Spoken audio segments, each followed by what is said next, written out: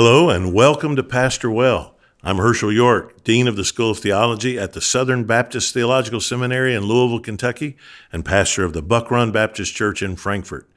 Pastor Well is dedicated to answering the questions and dealing with the issues that pastors face on a regular basis in their ministries. And I pray that this might be a help and encouragement to you. Today, I want to talk to you about how you know your particular ministry calling. I get this a lot. How do I know God's calling me? How do I know God's calling me to a specific place or to a specific type of ministry? Well, you need to know that God speaks in several different ways, and I think these are ways that need to line up. I do not believe in direct revelation, like that God says to you, go to this church. You'll never hear me tell my congregation, I'm leading you to do this because God told me. I don't use that kind of language. I think it's harmful because sometimes you're going to lead the church to do something that's going to prove to be wrong. Let's say you lead them to, I led the church one time to buy a piece of property that then the city would not let us build on. So had I said, well, God led me to that piece of property, and then it ended up being useless to us, we had to sell it and get another piece of property, my credibility would have been shot. I thought it was a good idea, and I said that, but I didn't claim God revealed it. In the same way, when you're looking at the way God has called you in the ministry, you need to see how do these things align? How does God show me enough to take the next step? I think there are 5 primary ways that God reveals his will. The very first one, of course, is the Word of God. God is never going to call you to do something contrary to his word. He's never going to lead you to do something that is inconsistent with his revealed will. His clearly revealed will is in the scripture. So if someone comes to me and they say, well, like if a woman says, I'm called to be a pastor, I would disagree with that right off the bat. I'd say, no, because here's God's word. Here are the qualifications for a pastor, an elder, and you can't fit one of them. So I'm always looking at the word, first of all. The second thing is desire.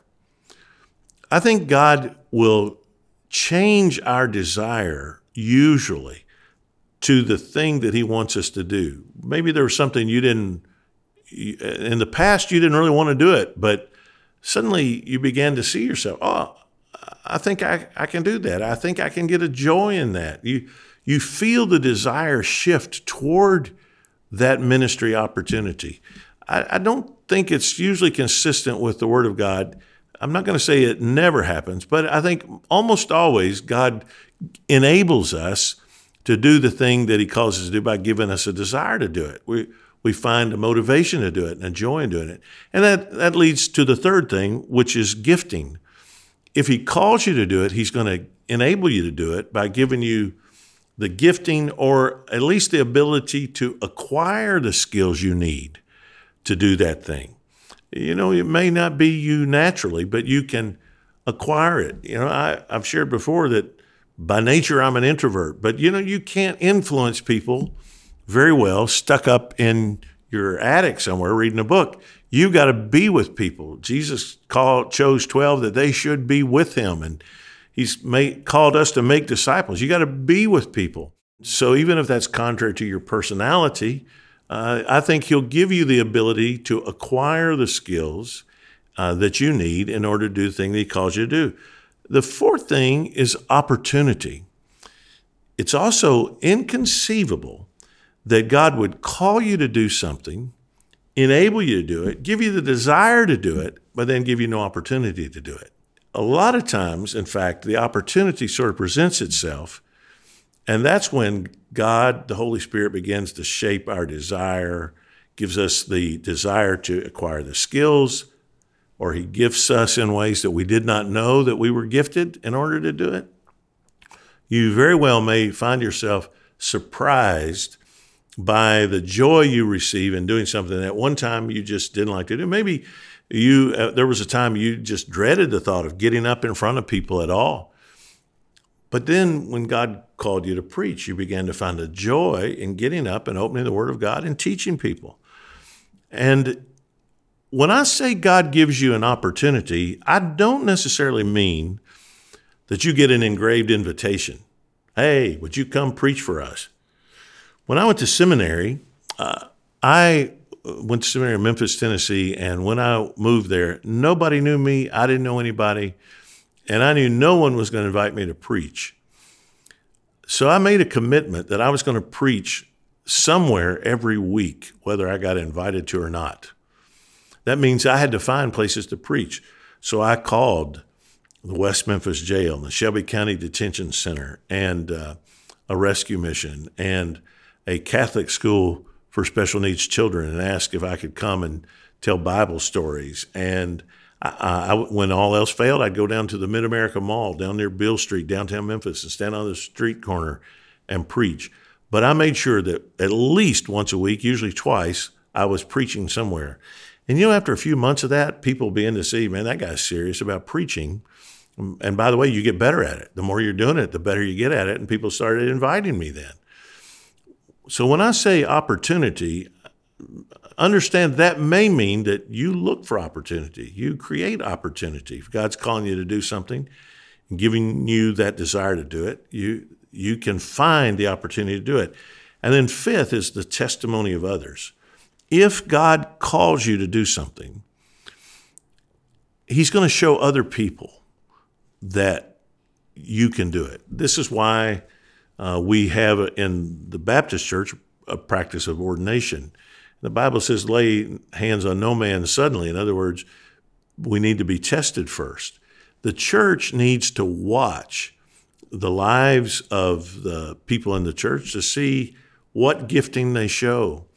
But if someone's coming up to you saying, have you ever considered being a pastor? Or have you ever thought about being this particular denominational job?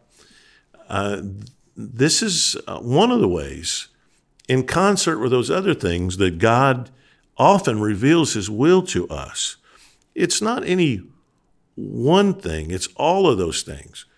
It's consistent with His Word. He gives us this desire to do something, maybe a different desire than you've ever had before. He gifts you. Maybe the unique circumstances of your life have contributed to your ability to do it. He gives you an opportunity, and other people see it, people who are walking with Christ, people in your church, people in your fellowship, and they say to you, I think you would be good at this. Have you ever prayed about going to seminary? Have you ever thought about being a pastor? Whatever it may be. And when those things line up, it's a good indication. You need to ask yourself, though, am I effective in this?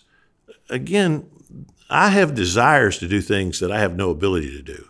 And I need to be honest with myself sometimes and admit that desire alone is not enough.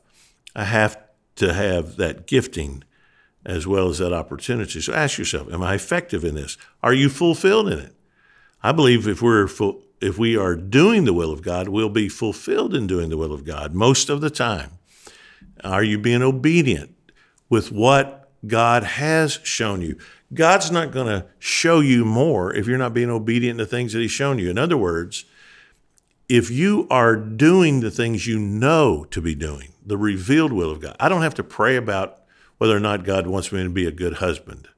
I don't have to pray about whether or not He wants me to be a man of prayer. I mean, these are things that are revealed in the will. And if I'm not doing the things that are clearly taught in His Word, He's probably not going to lead me to do something else. And at the very least, my spiritual hearing is dimmed, if you will, is unable to hear and to discern His will if I'm not walking daily into things. Let me sort of summarize it like this. If you say to the Holy Spirit, oh, Holy Spirit, I really want to be a great pastor, you might be surprised to know the Holy Spirit is not interested in that prayer in the tiniest bit. That is not the ministry of the Holy Spirit. You might ask the Holy Spirit to help you be a great author. The Holy Spirit yawns at that. That is not the ministry of the Holy Spirit. There's so many good things that you can desire, but that's not the Holy Spirit's great task. You know what the great task, the ministry of the Holy Spirit is? It's to glorify the Son, the Lord Jesus Christ. And when you pray, Holy Spirit, would you enable me to glorify Jesus? That is when the Holy Spirit says, is that what you want?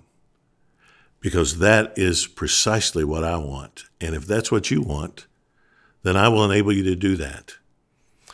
And when you begin to desire above all else to glorify Jesus, it is unthinkable that God, the Holy Spirit, will say no to that prayer. He will always help you glorify Jesus. And what that really means is that when you're doing the revealed will of God, when you are seeking to glorify Jesus, the Holy Spirit will not let you make a wrong decision that won't allow you to glorify Him. Make that your passion. Oh, Lord, I just want to glorify you above all else. And when you do that, He's going to help you do that, and you will fulfill His will. If you're a pastor, do it for the glory of Christ above all else, and that will help you pastor well.